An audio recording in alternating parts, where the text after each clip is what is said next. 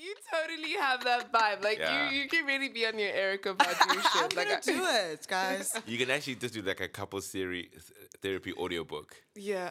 I'm gonna do that. Hold on to your lover. Your voice is so extra. Yeah, honestly. It even shook me a bit. Yeah, My I was brother. I was like, hey, boo. Why are we not like that?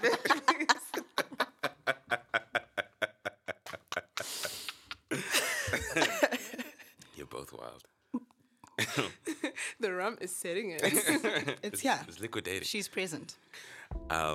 So, Ice, as a writer-director, Yeah. living in this wonderful nation, where do you draw your stories from? Like, where do you pull your creativity from? All of it comes from my own experience.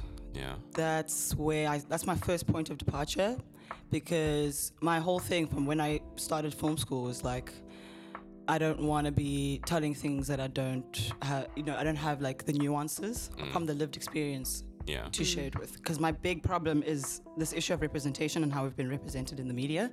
And that's so, like, it's all about Eurocentric fucking white males mainly coming in to SA and taking our stories and turning them into Invictus.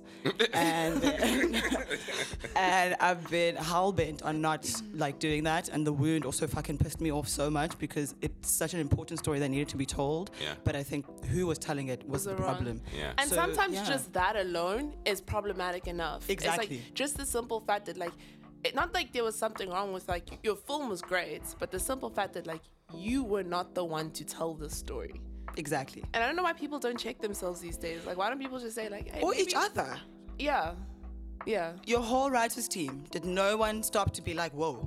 But I think as sometimes as young black people, we're just happy to be here. Like, we're happy to be a part of like a big production and be working on something. You know, youth unemployment is high, so Yeah. we just forget to actually say, like, no, you don't want to speak out too much because, you know, it's an honor. It's an honor. It's a privilege. But I also feel like that's where, like, the sort of the state is supposed to come in. You know what I mean? Because I feel like if I look at other countries and how they protect their heritage, Minister sometimes of Arts and Culture. yeah. sometimes to their detriment, but a lot of times it's just to be like, yo, there's a certain standard to which we're going to tell these stories, and we're not going to tell stories about ourselves in the wrong way. Exactly. Or if this story has to be told, we need to make sure that it's people who can really tell it well, who are from there, who know everything, all the nuances about it. Otherwise, you're telling a good story, but it's half told. It's half told. You don't have it. You don't have all of the Oh, it's information. a fantasy. Yes, version of what you think this reality is. Yeah. And it becomes that kind of like, when you talk about that like heart of darkness, romanticized Africanness of just like, this is what happens. Yeah. And I think that's what, the whole controversy around Ngceba, it was really kind of, it was such a difficult conversation to have because on one level, like, I wasn't agreeing with the protesters, but then there was like this other, but at the same time, I don't know if I was fully supporting the film because I was like, I don't know if I support who's telling the story. Yeah. So that was a very, very difficult. And you can even see it in the technical in the film. So I went to the launch, like the soft launch at the waterfront. And even I was looking at the cinematography specifically because I could almost tell that John Traingrove knew that he wasn't supposed to be telling that story, and he left a lot in the shadows. He left a lot of the information that should have been brought to the forefront in the shadows, even through his cinematography. And I feel like maybe subconsciously or on some level he knew that he wasn't supposed to be telling that story, but he did so anyway because he knew it would cause controversy. Yeah. And I'm just like, yeah, I had such a big problem with that film. But then where do we draw the line as creators? Because I once went through this period where I was listening to like a lot of like 60s like Bollywood music, right?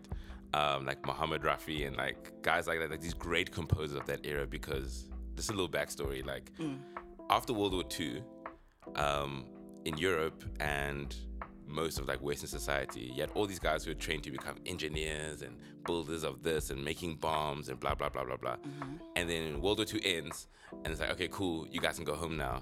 So a lot of these guys had all this like talent in building things, but they didn't want to make weapons anymore. They couldn't make weapons anymore. Yeah. And there was all this surplus of factory materials and like skills that they developed. And a lot of them went into music, which is why from the mid 40s to like the 60s, music technology went to this huge like upswing where like all the parts that go into like recording an album, like microphones, cables, mixing discs, tape machines, like it all got a lot better very quickly. Yeah. But what's very interesting about Bollywood music at the time, or Indian music at the time, was that India was a English colony. So they were influenced a lot by what was happening in England, but they didn't have the same history. So they heard how these sounds were adapting and changing and blah, blah, blah. So in an effort to mimic it, they very much created their own style. Yeah. So I was listening to this and I was like, oh man, this is so cool.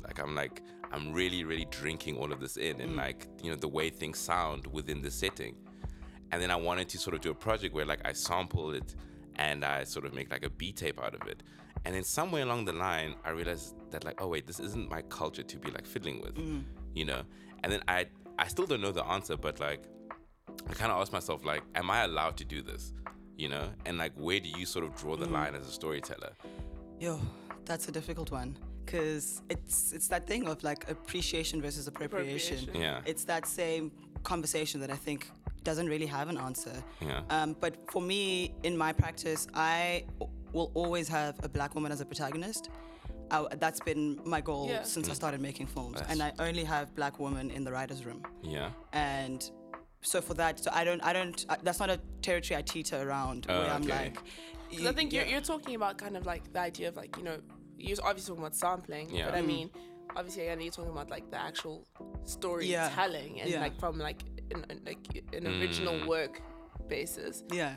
So I do think they are kind of slightly different realms of conversation. I feel like I would be in that conversation if I received a script that I haven't written myself from, and this happened to me at the end of last year, where a friend of mine was writing the script and it was set in like a colored community about colored women, and like it was very, very kind of cemented and rooted in colored identity and that experience. Yeah. And I realized that I can't make this. Yeah. I turned it down because I was like, I'm not the person to make this story. The story needs to be made. Yeah. And maybe it needs to be made by you, the writer. Yeah. But like if you don't want to direct, I think I was like, I can't claim to know this experience, because as much as like as women of color and as POC we all come together in those ways, there are those lines where this is mine, you know, and this is yours, and that's fine. And I think we should celebrate those things in order,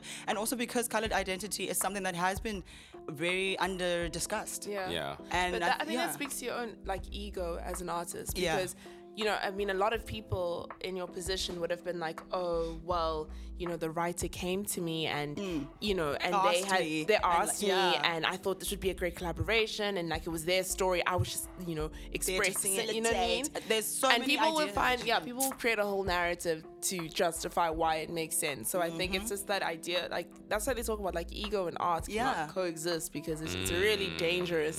Because you'll find such creative ways to justify your problematic activities. So you have to check that ego. You have to check. And it was a brilliant script, and I really wanted to make it. I had so many beautiful ideas, but I was like, the subtext and the nuances in the story are going to be missed by me. So I can't take it on. So I had to turn it down. And that's important because we're also at a time where, you know, our industry, and like, well, especially like the film industry is still quite young, and the culture of it is still quite underdeveloped. So whatever you're doing now is so important in creating the foundation and culture of that industry that like you have to tread very carefully, and you have, you know what I mean? You have to be very specific and very very conscious of every step you're taking. You can't just do things for the sake of. You have to just be, because you know, one day these will be in the textbooks. These will be what people reference and stuff, and you have to make sure the story's right. Exactly. And I think it's incredible that you have the insight as an artist to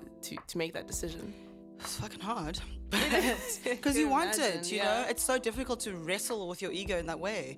But yeah, I think it's something that a lot more creatives should be engaging with, and conversations that need to be shared and had amongst us as creatives, because a lot of people don't know this. Like they don't think about these points of like departure and points of making things. And yeah, I just feel like, so as someone in your position, what's it, do you call people out? Do you say like, or is it just one of those things that like you look at it and you're like, okay, that's problematic, but like with like the wound, were you like? I called Cape Talk. I wanted to talk to Eusebius. I was like, Eusebius, hear me out, babes. I've got the chats. I was there. And yeah, I'm all about it. I've been writing articles about it and sharing them, with my platforms at Varsity. And even like other students, I've been kind of dubbed on campus as like that person who's always got a problem with something. And I'm just like, because you need to know. Rather. Like, you need to know. No, but and I'd rather step back and apologize. It's that whole thing, like, rather than if you're not angry, you're not listening. You're not paying attention. Yeah. 100%. Exactly. I mean, listening to you now, like, I feel like I was almost like too angry at like the wrong thing when that movie came out. Because I was angry at like the way we, as sort of like... The closer men... This is the way we responded to like the idea of homosexual love and like that sort of relationship, that's what upset me, because I was like, fuck, I thought I lived in this progressive ass nation. Turns out and like because like whenever I get the chance to speak about South Africa, I always speak about like the Constitution and how fucking incredible that shit is. Like, those pieces of paper are like the mixtape from the future, because they really like they really figured out like how to protect the individual within a society, and in terms of problems that we can't foresee right now. I think we had like civil unions in like 1996. No.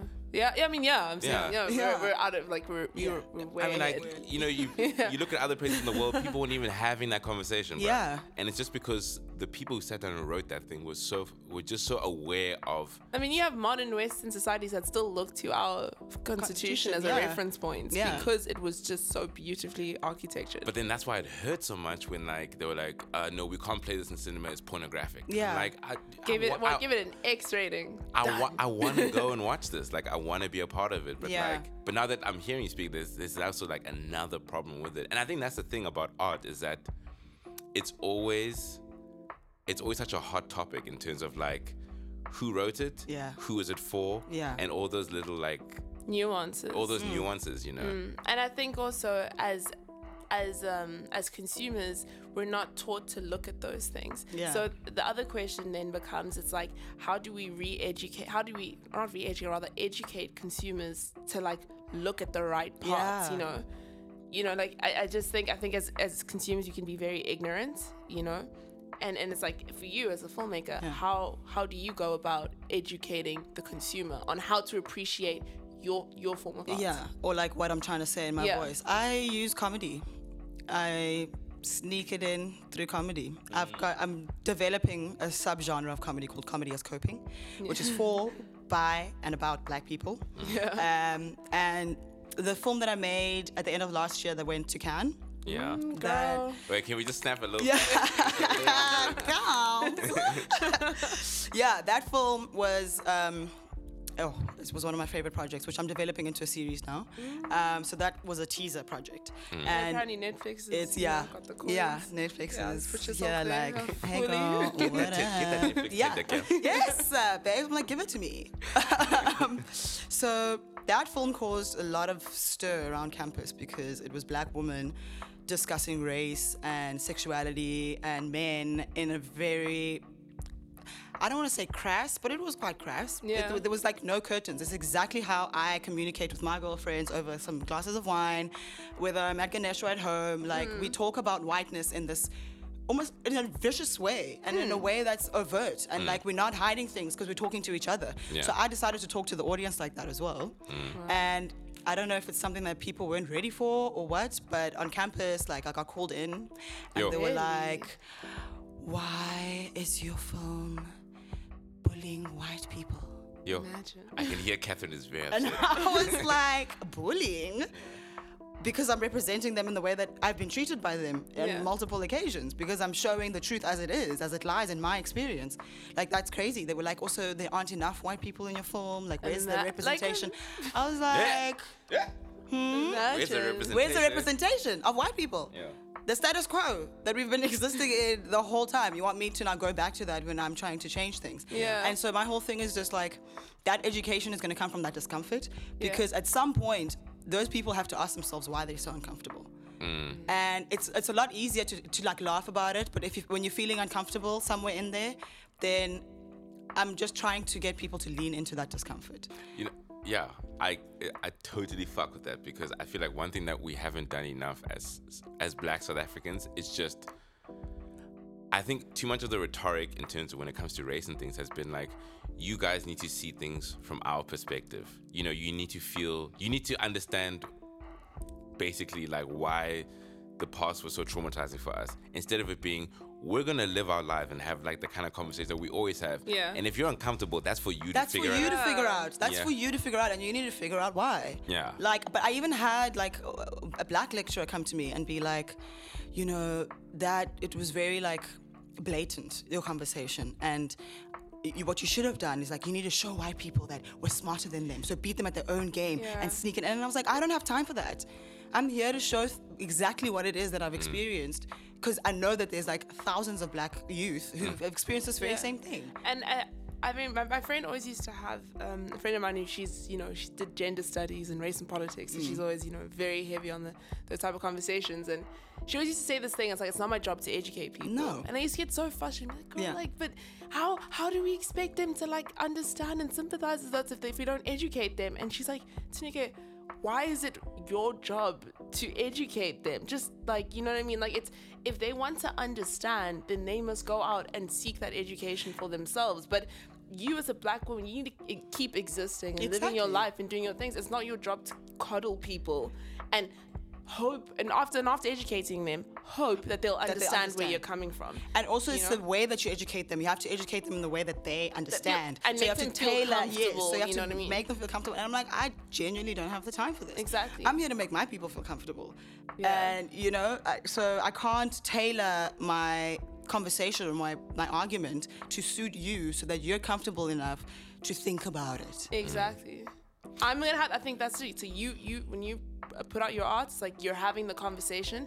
If it made you feel comfortable, then you can do some further studies for yourself and figure out why you feel some type of way, or figure out like why they're talking like this, like that. But that's an endeavor you have to take for yourself. You can't expect people to break it down and walk you through it, And I think that's important. It's really that's important. not work I'm willing to do anymore. I'm just like, I can't. And that's something I've also realized for myself, because even after you coddle people and you show them and you break it down and you put down the syllable, like you just do everything, they can still be like, okay, but so it's just not worth the stress. Because I think someone who's truly set on understanding and wanting to be an ally, they will do what they need to do.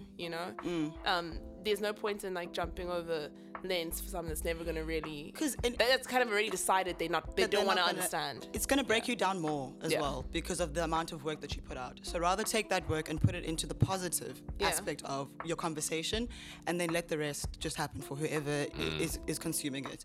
Like that extra work that you're taking to make this person or this group of people feel a certain way, put that back into your point of conversation and like what you're speaking from and of. Yeah.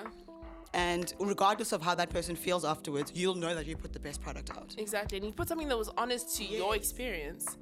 Because there's no point in like trying to, like, as you were saying, if you had like a bunch of Black women speaking on like race and sexuality and stuff, like we are crass. Yes. Like, we tell it like it is. We tell it like it is. It'd be a lie if you were like, well, from my PC point of view, I think that's not how we speak. And I don't want to do this thing of teachbacks through my work. Like it becomes taxing when you feel like you are overtly trying to educate, like that's your goal. Yeah. My goal was just to represent. That's also like I also feel like that's like a bad mark in storytelling, and be it in music or film or whatever, is that you becomes too didactic. No, well, you assume that the audience is stupid. Exactly. Yeah. Because I hate like watching a film and there's some like big like explanation scene and like, whoa, when my dad raised me, and then there's like a whole montage of like, motherfucker, like I would have figured that out based on the relationship that you have right now. I'm not an idiot.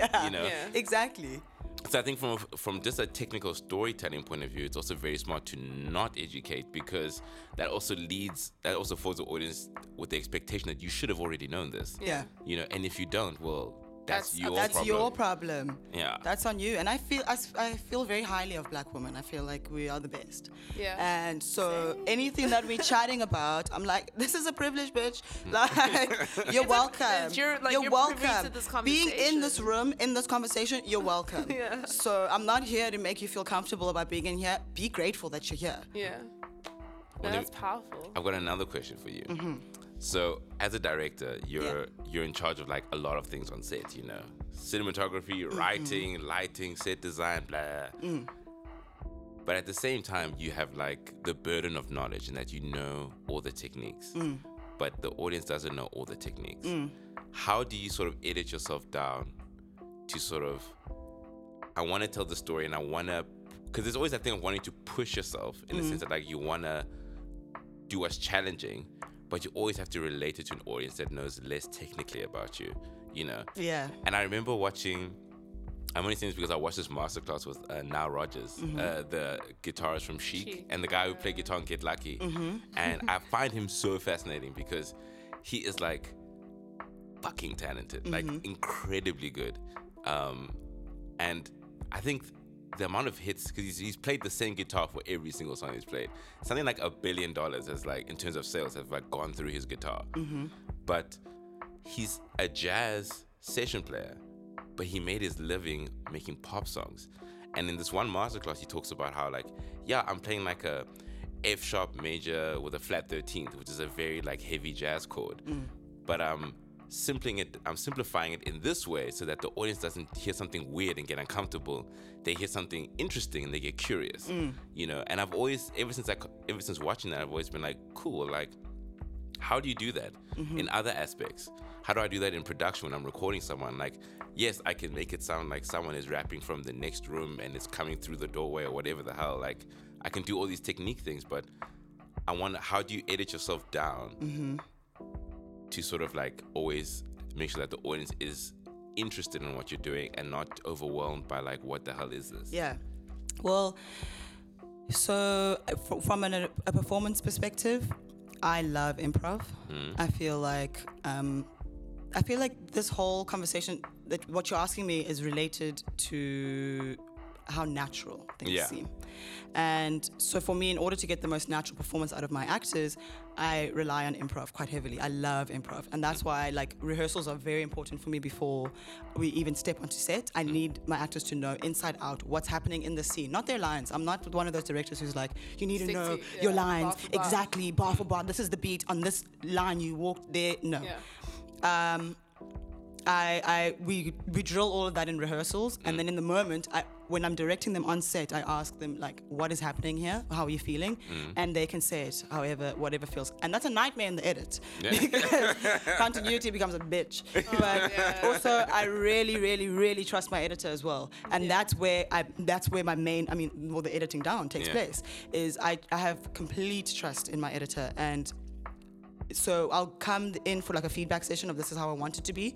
But he has such a great understanding as well of, because he is the audience essentially as he's doing it. He's doing it as the audience. Yeah. And so I trust him when he says, I know you really want that like take or that scene in, but it's not going to make sense. Yeah, it's not going to work. And so I have to take that advice. And this is another thing within this creative field, is this thing of like one person is the be all and end all. And the director is that, you know, that's how the world sees them. That's how the crew sees them. Yeah, because if it flops, it's your fault. It's my fault. Yeah. But I don't take it as that. For me, everyone on my set is equal because it's a collaborative art. You know, and like I'm there to facilitate all of this, but everyone has a role to play, and I trust, and the people that I bring onto my sets are people that I trust to do it for the vision and who understand exactly why I'm telling the story, why I chose this person, and how to light them or whatever, you know. So I have complete trust in my collaborative partners, and that helps me a lot in my thing, because I can get into my own head, especially if I've written a script, and then you know the kind of that emotional journey, and it becomes very difficult to step away from things. We're like, you wrote in the middle of the night, and we're like, oh my god, this is like art, man. This is art, but like. You have to step away, and I completely trust my collaborative partners and my mentor, Megantri Pillay, who's the first woman of color to direct a feature in South Africa. Yes. So I have complete trust in her, because she also takes my things, she separates her director feedback to her audience feedback. So, see, I struggle with that because, like, in my process, and maybe it's because like I like to sort of, I guess, play to my own ego in the sense that like I like to believe I can do everything, you know. So someone comes in saying, it's like Uno is in here now, and I'm working on a project with him, right? So I'm producing, I'm recording, I'm gonna mix it at the end of it, and and I'm going to edit all the tracks that they all work together. And I guess part of where I struggle is that, like, I always worry about, am I pleasing myself or am I pleasing the audience? You know, because as much as I'd like to say, like, oh, it's all about you, dude, and like how you feel and like your creativity, I also like to see my job as I also like to see my job as a job, and that, like, you have an obligation to entertain. You know, it's not just about how you're feeling. Yeah, you also have an obligation to entertain people. Because at the same time, if it flops, it's not just gonna fall on Uno. He's gonna also look at you. Yeah, he's gonna say, like, but you, exactly. Yeah. You were the one. I trusted you with all these decisions, and you led me down like the wrong path. But like, it's an interesting aspect of like creativity, like the sort of self-editing you have to do.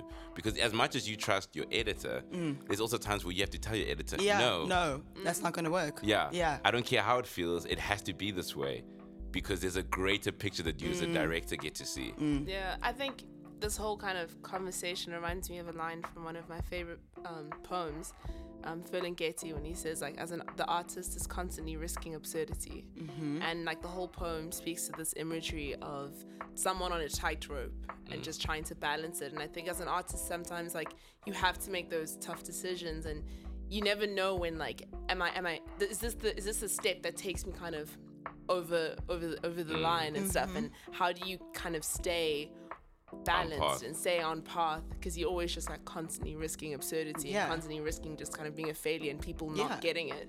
So when you were making your film, did you as much as you can, like, sit here now and say, like, you love the fact that it was crass and love the fact that people being so outspoken, was there a time when you felt like, maybe I'm taking it too far? I did, and I kind of loved it. I was just like, I had quite a few white men on set, in the camera department, naturally, and so there's, like, it opens with a comedy scene. It's like quite Seinfeld-esque, where it opens and closes in comedy, like Louis C.K.'s show. Yeah.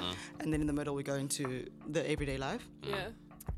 So in the comedy skits, like, and a lot of it was like, we wrote it out, but then when she was reciting it, it was just like off the cuff. Each one was just off the cuff, and there was some like hectic things that she was saying, and I was like, ooh.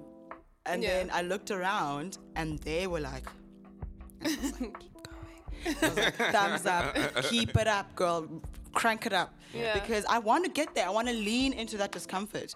That's my whole thing. That's where my points of education, lean into your discomfort. That is where the best learning takes place. That's true. So I did get a little bit uncomfortable, but I was like, this is going to be the thing that takes it to that next level, where we're not just having these, like, remedial level conversations, and we're taking it up to, like, that chat that nobody wants to have, but everyone needs to have. Yeah.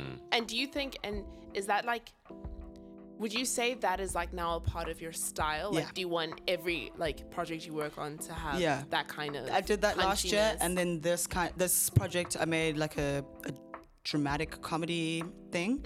And there, again, I was like, lean in. But then at the same time, how does the conversation evolve? Because then don't you ever feel like, you're not, like, repeating certain types of rhetoric, or is it evolving with every project? It evolves with every project. Like Booked, which is the one that I made last year, is about this woman who moves from the Eastern Cape to Cape Town to pursue a career in comedy, and, like, works in a bookstore, and just her day-to-day ramblings with her best friend and, like, her crush. And then Love in Loop, which is my latest one, I took that from my own relationship, and that one is dealing with interracial dating in Cape Town, as well as, like, monogamy. A topic. It's for the kids. I'm like, the children need this one. Yeah. It's the most confusing, just roller coaster dirt trail. Yeah. So I thought, let's unpack this. And my two main actors had both been in interracial relationships. So we talked through a lot of the stuff and a lot of the script, and add things and remove things that we feel like. I'm sure there's also, like, a deep sense of, like, catharsis with all my God, you have no idea. And this one came, like, it was very close to home. Yeah, and as soon as you said it was like, this is a lot. Like, you're tearing up in the final. That's a wrap, y'all. That's a wrap, guys. God damn it.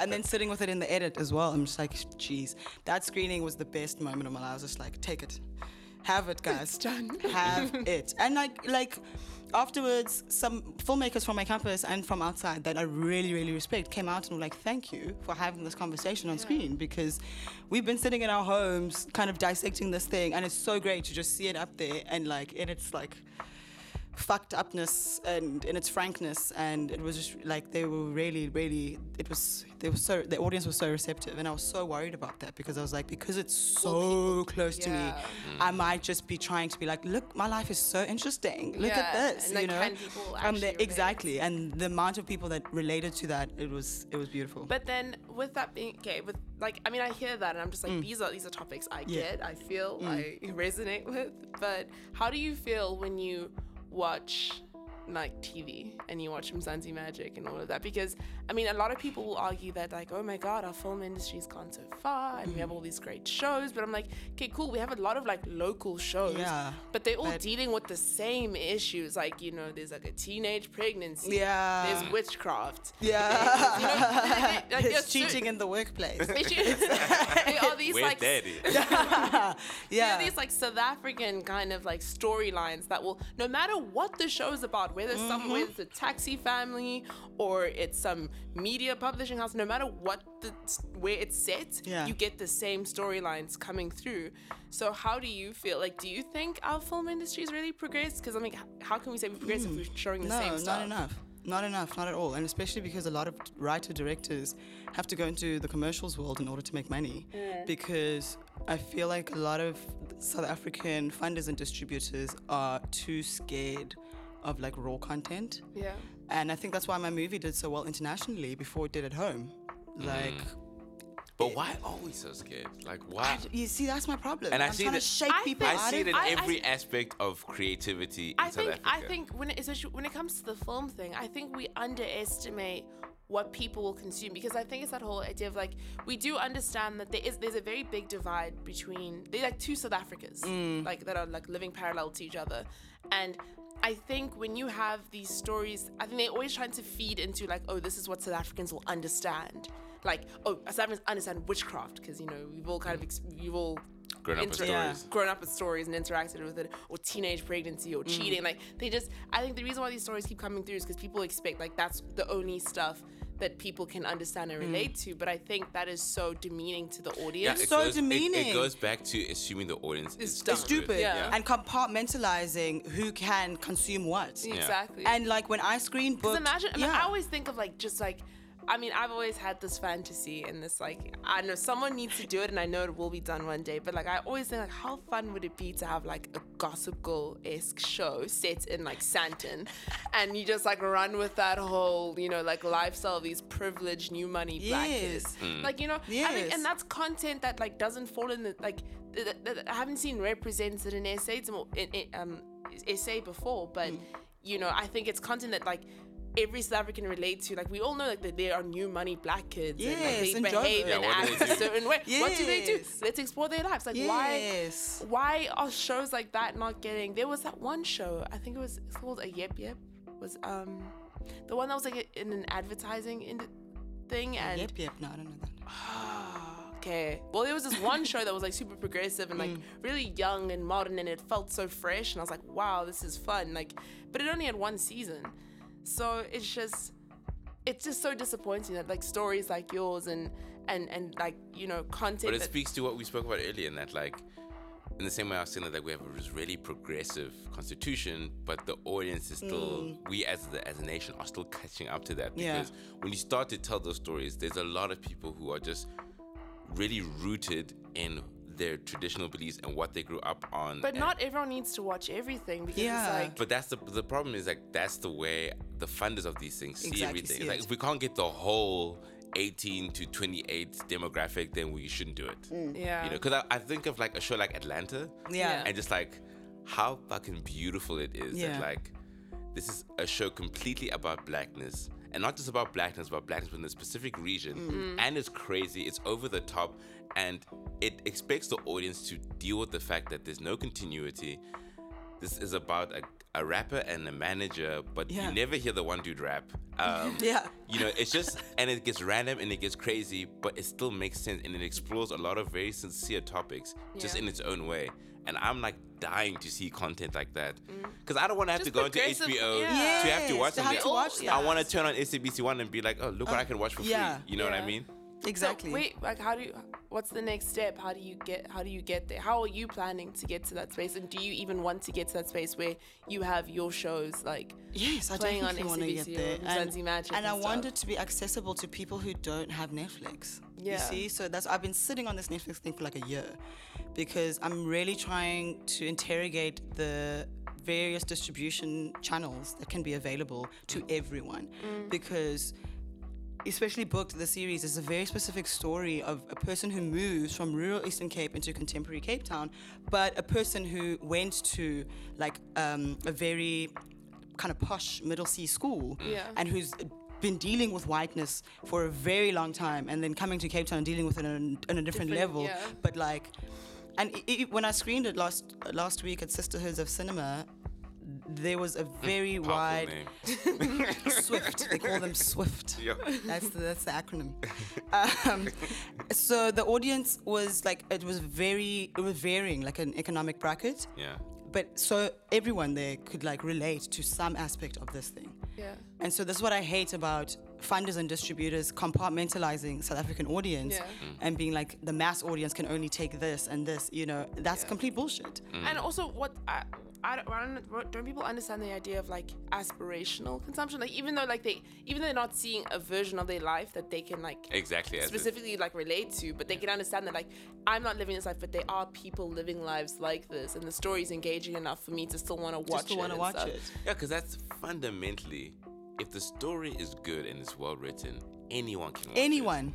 Essentially. Yeah. Yeah. I can watch a movie about some kid having a bar mitzvah in fucking Paris speaking French, and I can relate to it if the characters are well developed Yes. enough. Yeah. I'm not Jewish, I'm not white, Yes. I don't speak French, but I can relate. It's the way that like I think of like the Marvel Cinematic Yeah. Universe doing so well. Like no one here is Iron Man, no Yeah. one here is Thor, No one. but we enjoy those films. Yeah. Or like you Call Me by Your Name. That is just like, Yes. I mean, like completely removed from my reality and my experiences. I and, knew you were gonna bring that up. I had to.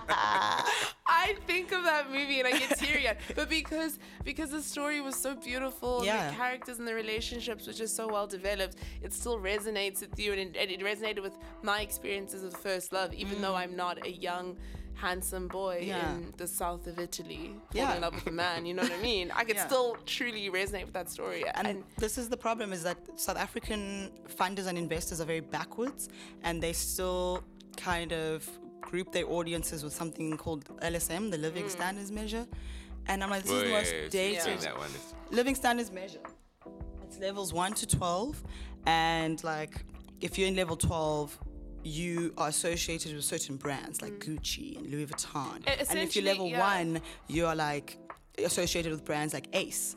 And it's like, yeah. It was used by like marketing people essentially to try figure out like it's just like your tax brackets, Yeah. essentially, and they look at like how much money you earn, what kind of assets you have at home, What kind of brands the you buy. household kind of distribution. Yes. So we're and still like, out you here know what I mean? segregating people. No, Yeah. 100%. Yeah. But the thing is that the reason why they've kind of thrown it out, because it's literally like a guideline. Like if this household has this and earns this, and They like is- this, and and they're they this this. educated, then they fall into LSM 3. You know Yeah. what I mean?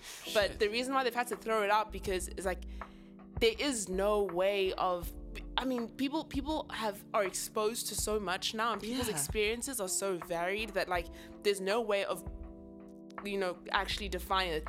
If this person grew up in this standard like this, they're going to like these things because we're all just influenced by so much. So I mean, from a marketing point of view, they've pretty much like thrown it out because it's Not like in it's no production. longer a justified or apt way to group people. Not in But production. Film producers are still taught to incorporate LSM Yeah. when marketing a film for Like, funding. we are the appealing to this type to of this people. Yeah. audience, and it's like, LSM is a prerequisite for any Is production that Bible. like when you say that we're still taught? Are you saying that in like a school level? in a school setting, and Motherfucker. also if you're going to pitch your production Bible You have to to- a Showmax or whoever, you have to have your living standards measure included in that. As a producer who's coming here to pitch a project with a director or creator of something.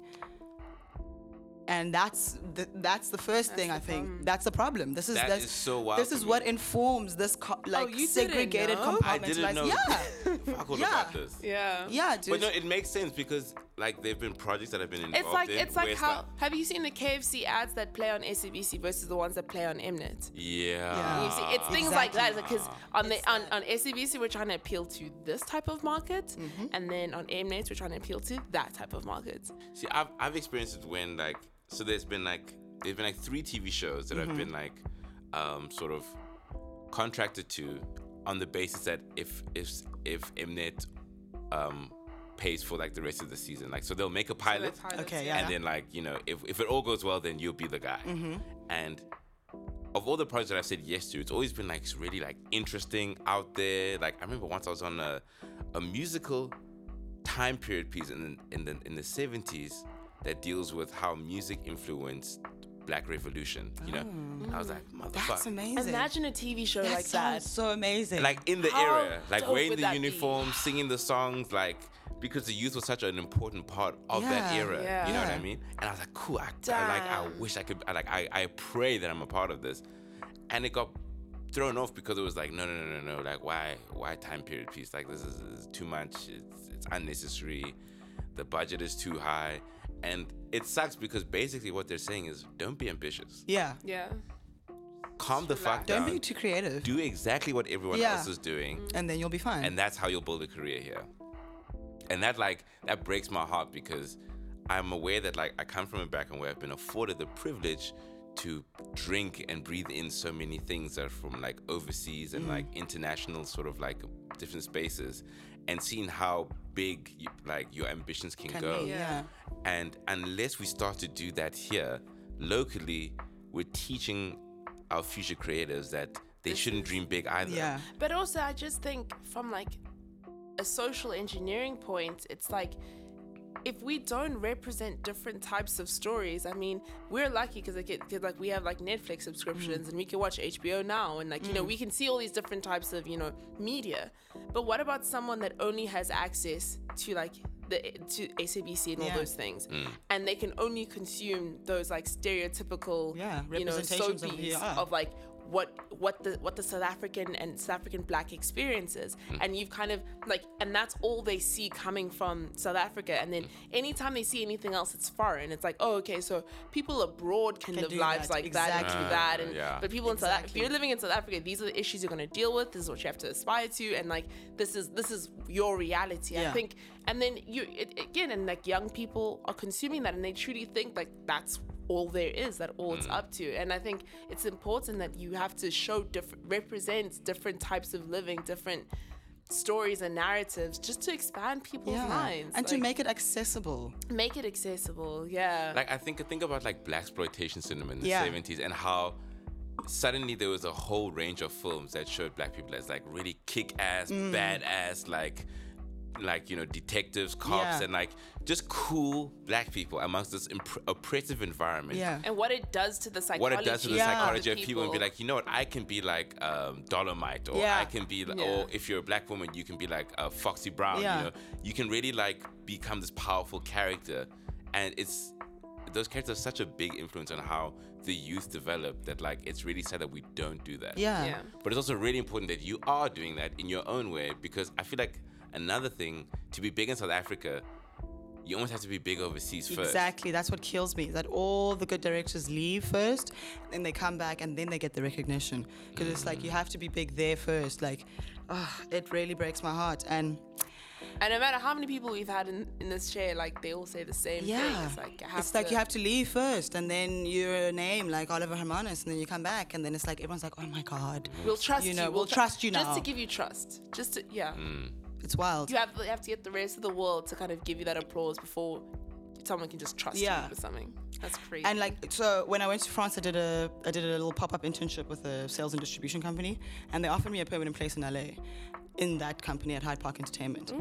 And then I was at, okay, this is gonna sound crazy. I was at Spike Lee's after party Nigga shit. for Black Klansman's premiere, Yo. and I spoke to Movie Don, of the year. and then I was And then I saw Donald Glover there, and I was like, I obviously have to have words. How did you not fall into a puddle of feelings? Of my own fucking, I don't know. Yeah. I was like, well, I was a little bit drunk, so I had That some helps. Dutch courage, and then I waited for him to like leave that like celebrities booth. I caught the man outside on the sand, and I was like, hey, dude, I don't want to freak you out or anything, but I just want to talk to you, and I just want one piece of advice. I've just been offered this thing here, but I've got a very important project that I'm doing at home. And he was like, stay at home. Like, or go to LA, use them to filter this thing. But know that if you're going to go to LA, you have to keep this thing at the forefront of every conversation that you have there, and then come back and do in Atlanta. And I was like, Word. Okay. Word. So it sucks. Like for now, we have to fucking do that and Yeah. not just exist at home and like invest in things here. Like Trevor Noah had to go to the Daily Show, and then now We were talking it's about that like- the other day, that like if Trevor Noah had stayed here, he would just be a guy performing at Yeah. like, you know, little If theaters like Monte and stuff, Casino and like Yeah. you know. And But doing like, comedy specials. yeah. yeah, like he has to go overseas in order to have a talk show where he can speak to people on a broad scale about and like make them laugh about what's going on Yeah. in the day-to-day sort of spaces.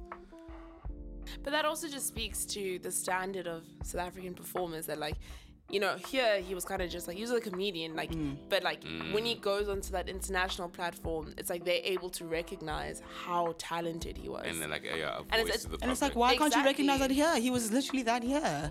Exactly, and you see that with a lot of artists in SA, where it's like their talent has to be validated by the international audience Yes. before we're like, yeah, actually they are really talented. Yeah.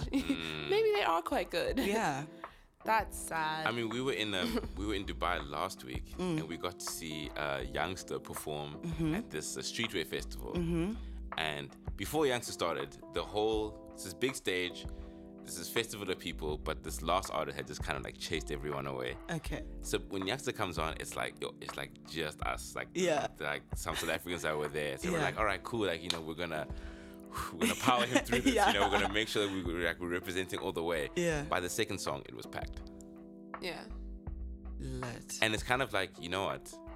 Our artists, our creatives, they're really, really, really talented. Really good, guys. But they don't get the opportunity to show it. Yeah. And that's the sad part. That's the sad part, dude.